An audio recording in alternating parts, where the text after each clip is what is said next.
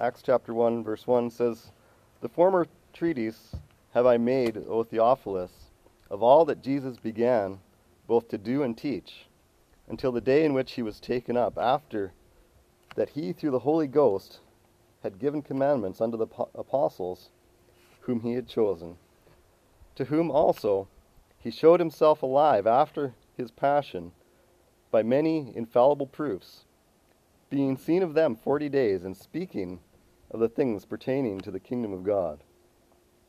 And being assembled together with them, commanded them that they should not depart from Jerusalem, but wait for the promise of the Father, which, said he, ye have heard of me. For John truly baptized with water, but ye shall be baptized with the Holy Ghost not many days hence. When they therefore were come together, they asked of him, saying, Lord, wilt thou at this time restore again the kingdom to Israel? And he said unto them, It is not for you to know the times or the seasons which the Father hath put in his own power. But ye shall receive power after that the Holy Ghost is come upon you, and ye shall be witnesses unto me both in Jerusalem and in Judea and in Samaria and unto the uttermost part of the earth. And when he had spoken these things, while they beheld, he was taken up, and a cloud received him out of their sight. And while they looked steadfastly towards heaven, as he went up, behold, 2 men stood by them in white apparel, which also said, Ye men of Galilee, why stand ye gazing up into heaven? This same Jesus, which is taken up from you into heaven, shall so come in like manner as ye have seen him go into heaven." Let's pray. Lord, as we look at your word, I just ask, Lord, that you would help us to grow in our knowledge and grow in our faith, and Lord, that you would just help us to draw closer to you through this time, Lord. I pray that you would help me as I speak, Lord, to be clear in the things I say, and I pray that what I say would be true and helpful and be encouraging to those that are here, Lord. Just ask this in Jesus' name. Amen. So as we begin this chapter, verse 3 says, to whom also he showed himself alive, that's the apostles, after his passion, many infallible proofs, being seen of them 40 days. And so Jesus, after his resurrection, was around, and he didn't spend the entire time with his disciples. He wasn't always with them. But for 40 days, Jesus would appear to them and he would teach them. And just as at Easter time this year, this thought came into my head, and I can't believe I actually managed to follow through with it, but I thought about doing this sermon at this point. Do you know how long it's been since Easter? As of Friday, it was 40 days. How long of a time span does that feel to you? Like, we've moved on from Easter, haven't we? like that's almost like a distant memory to us in our day-to-day lives. But in reality, it wasn't very long ago, was it? So you wonder what it was like for the disciples through that time period. And this is why I wanted to use this Sunday to get to this point, is they had Jesus for that extra 40 days after his resurrection before he ascended into heaven.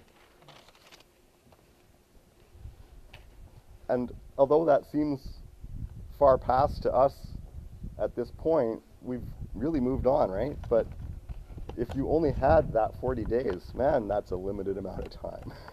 It seems awful short when you look at it from that perspective. So when we start to look at some of these things here, verse 2 says, until the day in which he was taken up, after that he through the Holy Ghost had given commandments unto the apostles whom he had chosen. And in the end of verse 3 it says, "And speaking of the things pertaining to the kingdom of God." Jesus spent that 40 days teaching the apostles, preparing them for this moment when he was no longer going to be with them. He's going to be taken away. And he knew that. And so he spent that time wisely preparing them, teaching them for what lay ahead. And there's a verse, I don't know if it was on a Sunday, but I recently mentioned I was reading in Ecclesiastes, and a few things kind of popped out there and just seemed really applicable in different areas. But in Ecclesiastes chapter 12, verse 9, it says, "Moreover, because the preacher was wise, he still taught the people knowledge. Yea, he gave good heed, and sought out and set in order many proverbs." The wise preacher. And the wording of this is very fitting. Because the preacher was wise, he still taught the people knowledge. And Jesus was wise, of course, and he's the preacher to these apostles, and he's still teaching them knowledge, instilling wisdom into these people. Preachers today need to be wise. I hope I can apply this to myself. I need wisdom. I need to seek God's wisdom. And even today, I still need to, the preacher still needs to teach people knowledge. I listen to various preachers and various people that I know and love and care about speak of nothing other than end times prophecy right now. But that's not the only thing we need to know.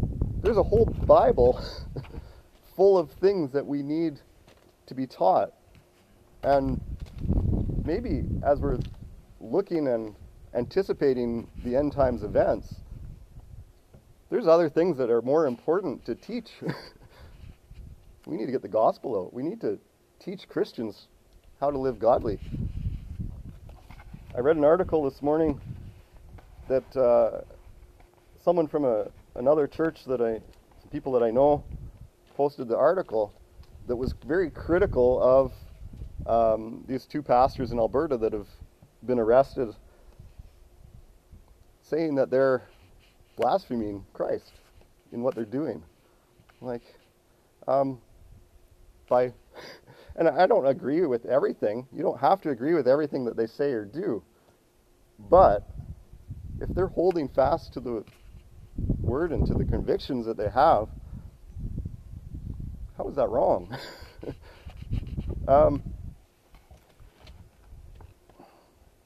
My comment, and I was trying to be very careful in the way I responded. I felt compelled to say something in response, and the only thing I could come up with, without being too controversial, was, do you suppose Jesus would have sent away 85% of his congregation if he was here today? I can't imagine. I think Jesus is not being blasphemed by a man allowing people to come to his church to hear the word of God being preached. Preachers still need to stand up and preach.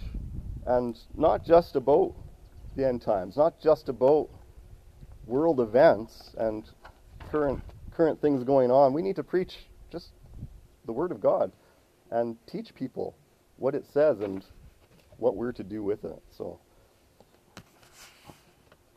pray that I would effectively do that. But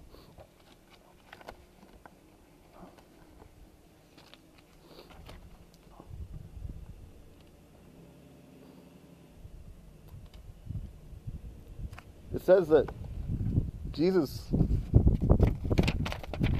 showed himself to the disciples using many infallible proofs. And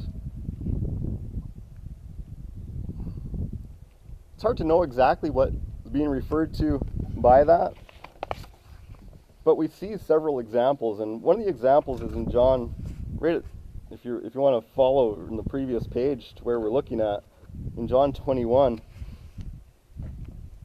again starting in verse 1, it says, "After these things Jesus showed himself again to the disciples at the Sea of Tiberias, and on this wise showed he himself. There were together Simon Peter and Thomas, called Didymus, and Nathanael of Cana in Galilee, and the sons of Zebedee, and two other of his disciples." There's a crowd of the disciples gathered together, and they're gone fishing. "Simon Peter saith unto them, I go a-fishing. They say unto him, We also go with thee. They went forth and entered into a ship immediately, and that night they caught nothing. But when the morning was now come, Jesus stood on the shore. But the disciples knew not that it was Jesus. Then Jesus said unto them, Children, have ye any meat? And they answered him, No. And he said unto them, Cast the net on the right side of the ship, and ye shall find. They cast therefore, and now they were not able to draw it for the multitude of fishes. Therefore the disciple whom Jesus loved saith unto Peter, It is the Lord. I'm going to stop there. But you see this simple act, and all he did was tell them to cast the net on the other side. And they knew when they caught a net full of fishes, that's the Lord. There was no doubt in their mind. And you see the response. This is John that makes the recognition, but you see Peter's response. He wraps a coat around himself and tosses himself into the sea. To them, this is infallible proof. There's like no doubt left of who that is, that this is Christ. And that's just one example of the many infallible proofs. And we're given a few of those kinds of examples in the scripture, but I'm sure in those 40 days, Jesus revealed himself to the disciples in many ways, and there was absolutely no doubt in their minds of his resurrection and who he was at that point. When we look at verse 4, it says, And being assembled together with them, he commanded them, that's Jesus, commanded them that they should not depart from Jerusalem, but wait for the promise of the Father, which, said he, ye have heard of me. I just see in this verse, Jesus is pointing to a promise. He says, wait, I want you to stay here. He saw what happened after his resurrection, or after his crucifixion more specifically, that the disciples kind of scattered. They kind of stopped doing what they should have carried on doing. They weren't going and preaching. Even those that were together went off to go fishing. And so he's preparing them to carry on the ministry after he's gone. And he says, don't scatter. When I'm gone, just wait right here. And there's this anticipation. There's a promise coming.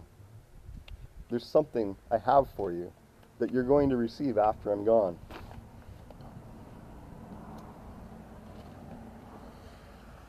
Daniel chapter 9, verse 3 points to what our attitude should be. And we should all have that kind of anticipation. It says, And I set my face unto the Lord God to seek by prayer and supplications with fasting and sackcloth and ashes. It says, I set my face unto the Lord to seek by prayer. We need to turn our face to God in anticipation of what God's going to do in our lives, right? And this is what Jesus is pointing the disciples towards, is having that anticipation, looking to God, waiting with anticipation of what he's going to do.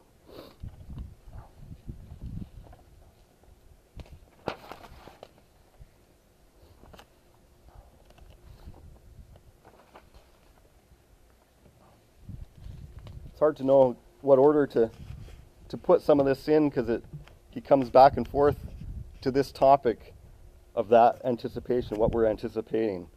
That thing that he said, that promise of the Father, which you have heard of me. That promise is, he gets to that point in a couple of verses, is a gift, the indwelling of the Holy Ghost. Joel chapter 2 verse 28 says, "And it shall come to pass afterwards that I will pour out my Spirit upon all flesh, and your sons and your daughters shall prophesy, and your old men shall dream dreams, and your young men shall see visions." There's a promise of the pouring out of God's Spirit. Ezekiel chapter 36 and starting in verse 25 says, "Then will I sprinkle clean water upon you, and ye shall be clean from all your filthiness and from all your idols, and I will cleanse you. A new heart also will I give you, and a new spirit will I put within you, and will take away the stony heart out of your flesh, and I will give you a heart of flesh. And I will put my Spirit within you, and cause you to walk in my statutes, and ye shall keep my judgments and do them." What a wonderful promise of what God is going to do, and the experience that we can have through faith in Christ. There's a promise, verse 27 there, was, "I will put my Spirit within you, and cause you to walk in my statutes, and you shall keep my judgments and do them." When you receive Christ as your Savior, when you put your faith in his sacrifice on the cross as payment for your sin, part of that transaction is that the Holy Ghost actually comes and dwells inside of us, becomes a part of who you are. And we see that, and that would be an entire study in itself, but 1 Corinthians chapter 6, Paul is just writing, dealing with this Corinthian church. But he says to them, "What? Know ye not that your body is the temple of the Holy Ghost, which is in you, which you have of God, and you're not your own?" We're not to go living the way that we once lived, once we've trusted Christ as our Savior. "Know ye not that your body is the temple of the Holy Ghost?" The Holy Ghost is dwelling in you. And when you go live a life of sin, you're dragging that Holy Ghost to these unholy places and doing these unholy things. We need to recognize what has taken place in us, that our body is the temple of the Holy Ghost. The Holy Spirit of God is actually living inside of me, and that is what's supposed to direct me, not my flesh and body telling me what, living however it wants, doing the things that we once did, right?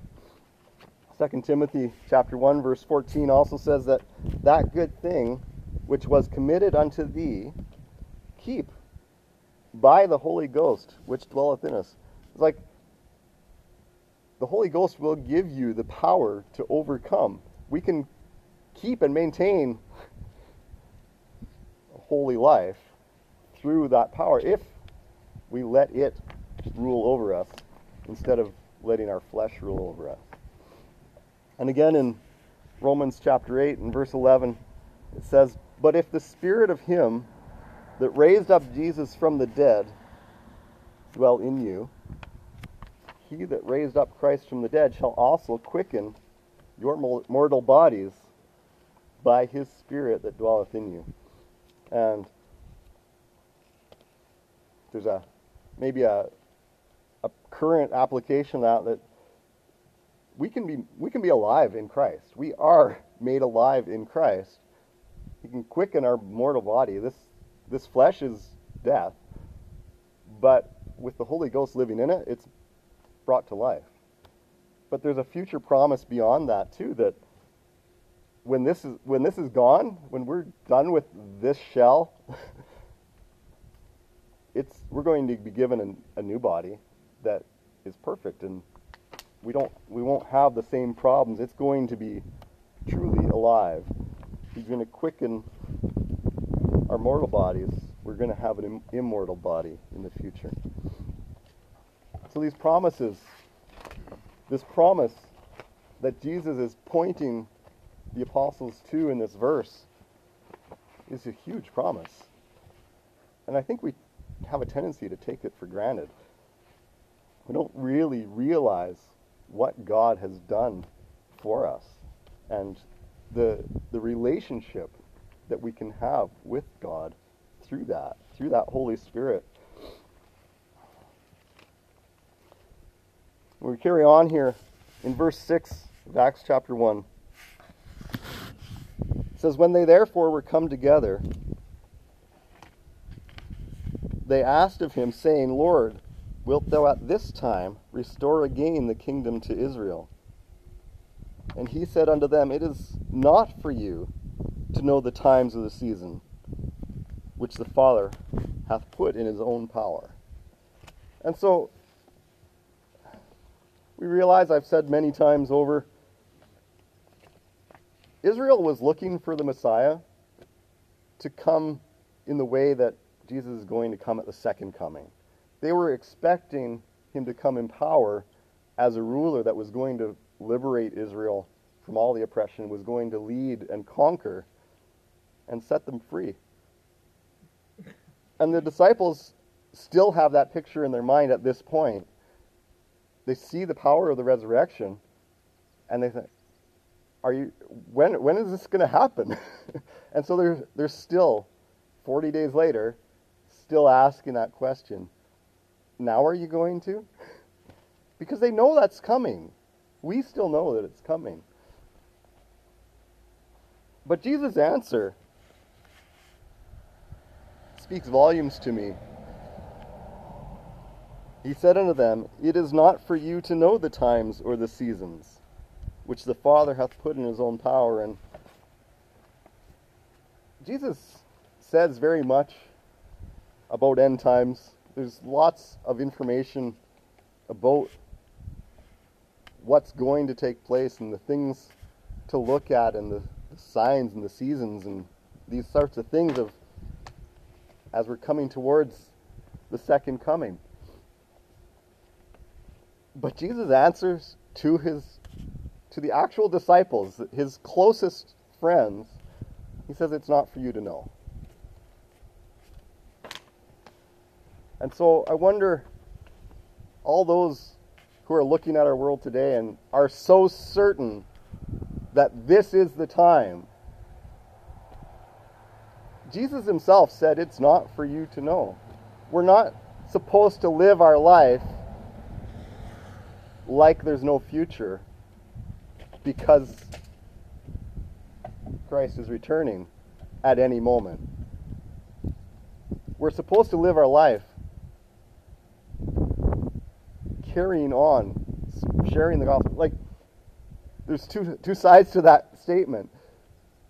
We're not supposed to live our life like he's about to return and there's nothing else to live for and we don't need to prepare for any future events. I can stop working, I can stop saving money, I can stop fixing my house, and I can stop doing all these things because Jesus is coming back and there's no point in any of that. That's the wrong attitude.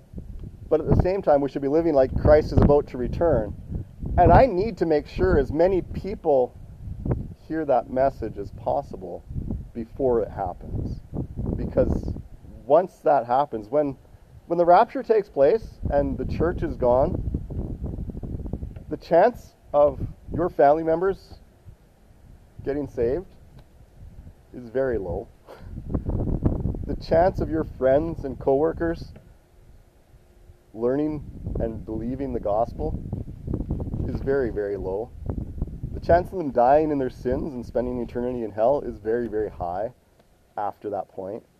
There's a need to live like the end is near, because we need to spread that message of the gospel. We need to carry that on. But that end being near, if it is, shouldn't stop us from living and carrying on with our day-to-day lives. And so there is a danger there, and Jesus was very clear that you're not going to know. We can see there's lots of information in the Bible, and we know certain things, and we know certain things seem to line up, but that's not a guarantee that this is the year, right? And some people don't like to hear that, but too bad.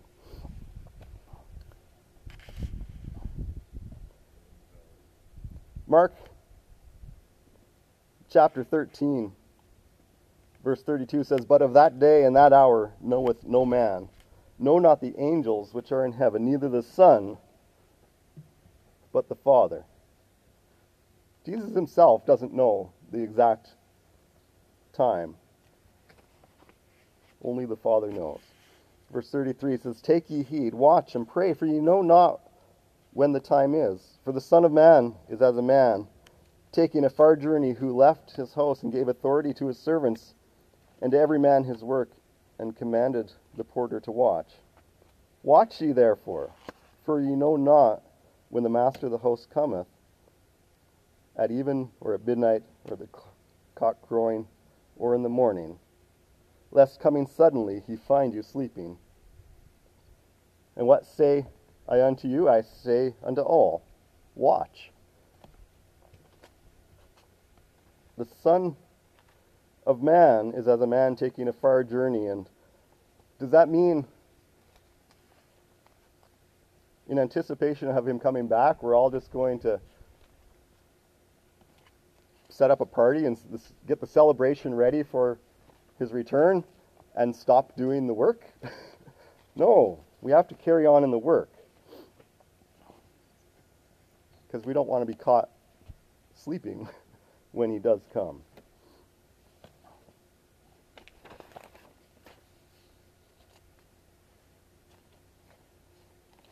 When we move on, I realize I'm covering lots of different areas here, and I just wanted to go through this passage of this last moment that the disciples had with Jesus and look at some of what was spoken and what Jesus dealt with them in that time. So we're kind of jumping around, but I hope you can handle that.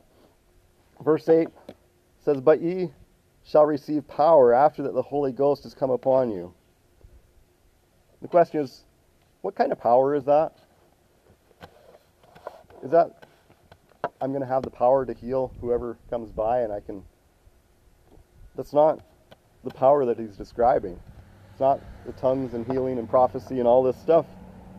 What he describes in the same verse, "You shall receive power after that the Holy Ghost has come upon you. And ye shall be witnesses unto me both in Jerusalem and in Judea and in Samaria and unto the uttermost part of the earth." The power that we have is a power of the gospel to proclaim Christ to the world. That's the power that he's describing. That's the power that the Holy Ghost gives us, that both the desire and the ability to speak truth, speak the gospel into people's lives as God prepares them to receive it. And sometimes we try to do it in our own power, and I've had situations where I've tried to force myself to share the gospel knowing that I ought to do that. And it's like you're preaching to a wall. And there's other times where you just know God is pushing you. The Holy Ghost is moving you to open your mouth and speak to this person. And he gives the opportunity, and the ability flows free, right? There's a power given by the Holy Ghost to witness, to give that gospel message. And I don't say that to try to give you an excuse of, well, I don't feel the Holy Ghost moving me to speak to that person. That's not what I'm saying. I'm saying the Holy Ghost will give you the power to do it.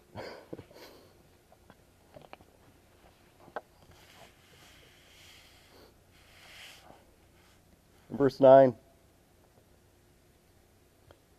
I'm going to read the last few verses here to 11. It says, when he had spoken these things, while they beheld, he was taken up, and a cloud received him out of their sight. And while they looked steadfastly towards heaven as he went up, behold, 2 men stood by them in white apparel, which also said, Ye men of Galilee, why stand ye gazing up into heaven? This same Jesus, which is taken up from you into heaven, shall so come in like manner as ye have seen him go into heaven.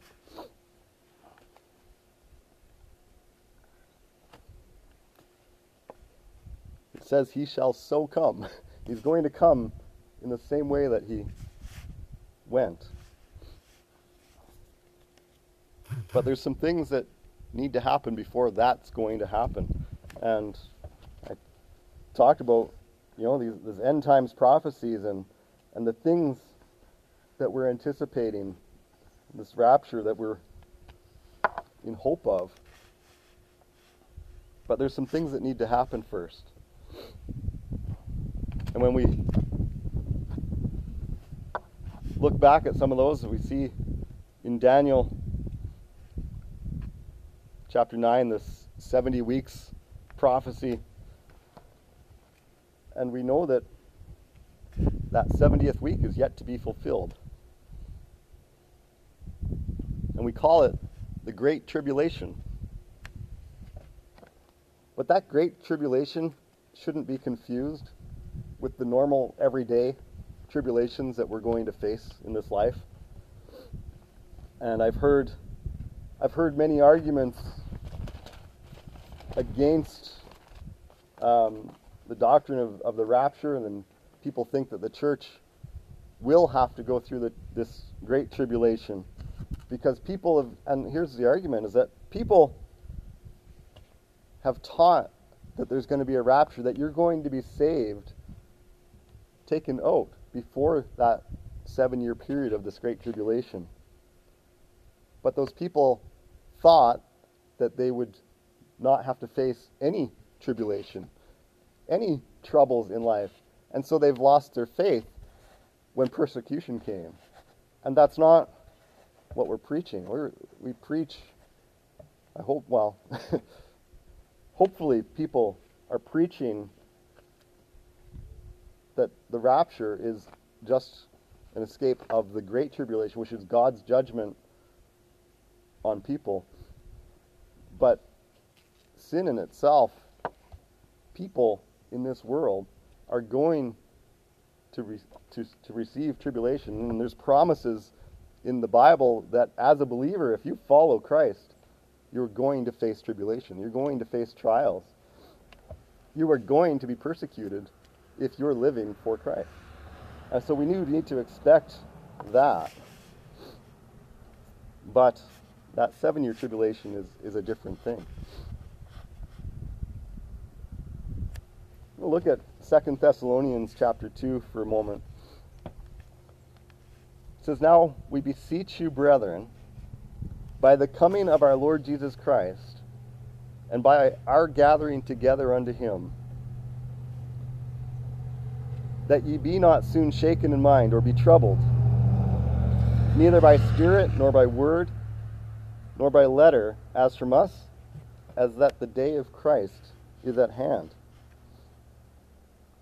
Let no man deceive you by any means, for that day shall not come, except there come a falling away first, and that man of sin be revealed, the son of perdition.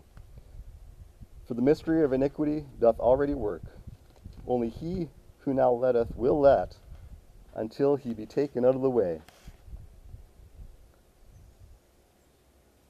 And then shall that wicked be revealed, whom the Lord shall consume with the spirit of his mouth, and shall destroy with the brightness of his coming. Even him whose coming is after the working of Satan with all power and signs and lying wonders. And Paul is dealing with this church who appeared to think that they had missed something. It's like they almost thought they missed the rapture. And he has to go back and no, hang on. There's some things that need to take place first. The time isn't here just yet. And I think some of us need to hear those same words. In chapter 5 of 1 Thessalonians, verse 9 says, "For God hath not appointed us to wrath, but to obtain salvation by our Lord Jesus Christ." We're not appointed to wrath in the Great Tribulation. That 7-year period is described as the outpouring of God's wrath.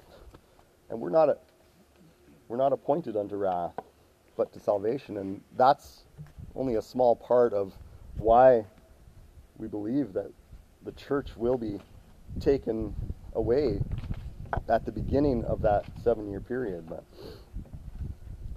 And in 1 Thessalonians chapter 4, again it says, "But I would not have you to be ignorant, brethren, concerning them which are asleep, that ye sorrow not, even as others which have no hope. For if we believe that Jesus died and rose again, even so, them also which sleep in Jesus will God bring with him.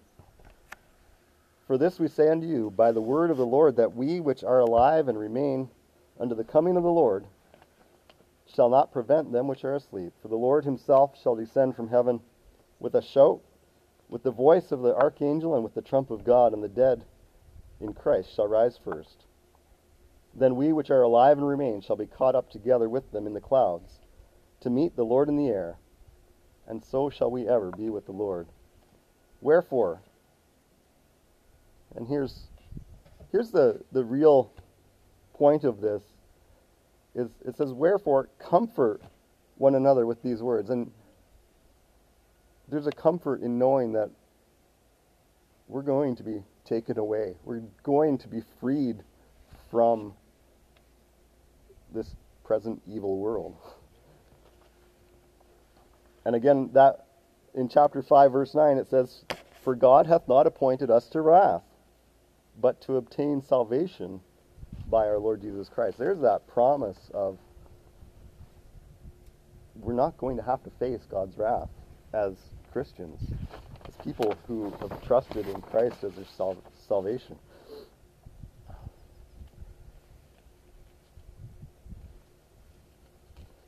That verse in chapter 2 of 2 Thessalonians,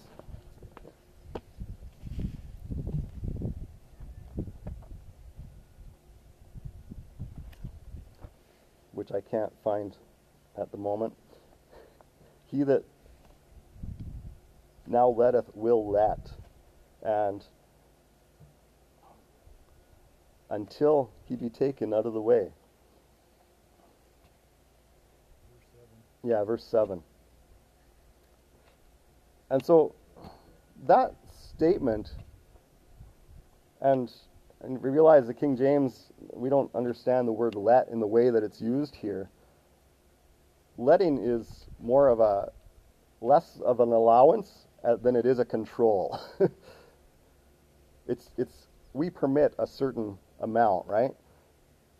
When you got a dog on a leash, you're letting him out to a certain point, and that leash is a stopping point. And that's kind of how this is being used. It's a control. But that control, that restriction, is going to be taken out of the way.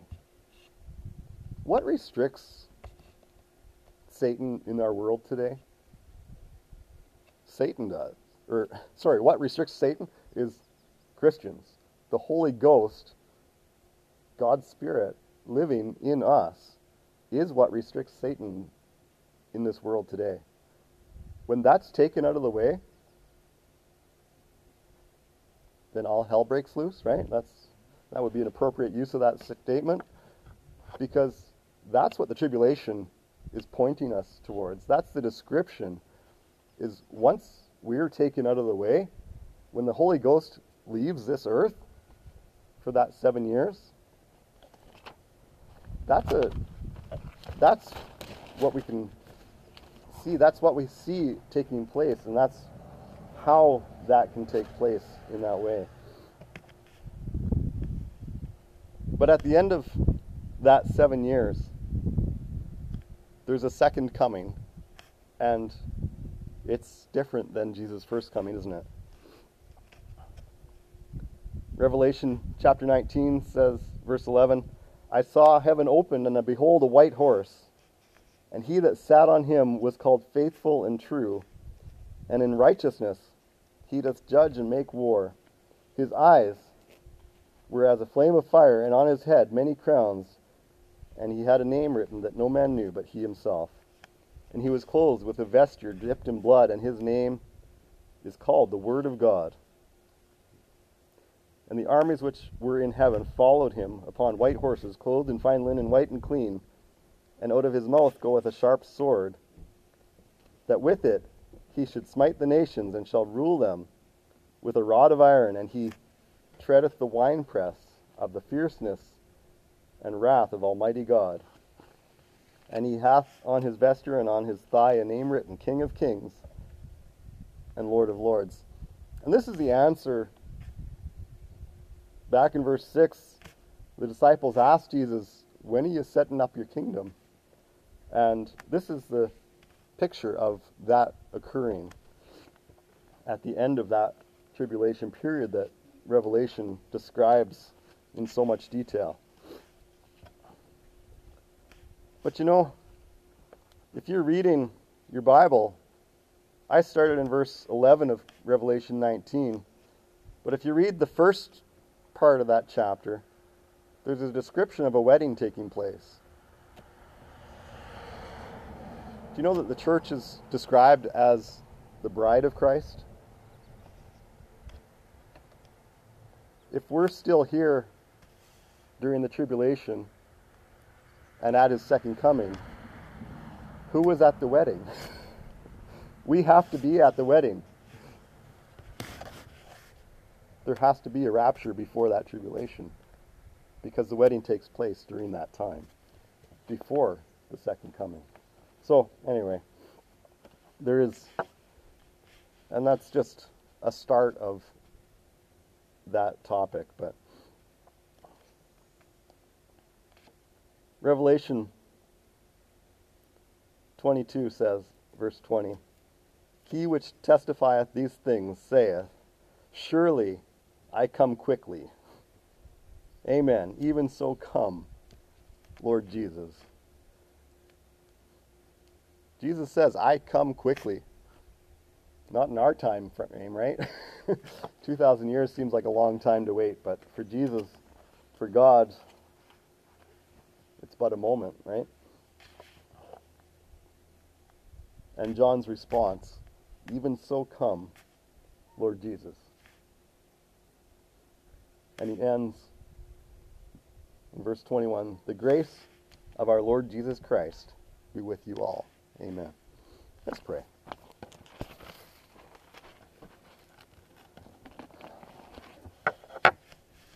Lord God, as we look to your word, and we looked at this passage, and it covers a lot of different areas, different topics. But Lord, it points us to Christ and to our salvation in him, and to how we ought to live while we're waiting that second coming. And we are to proclaim that gospel message to the whole world, starting in our own homes and reaching out from there, Lord, and to the uttermost parts of the earth.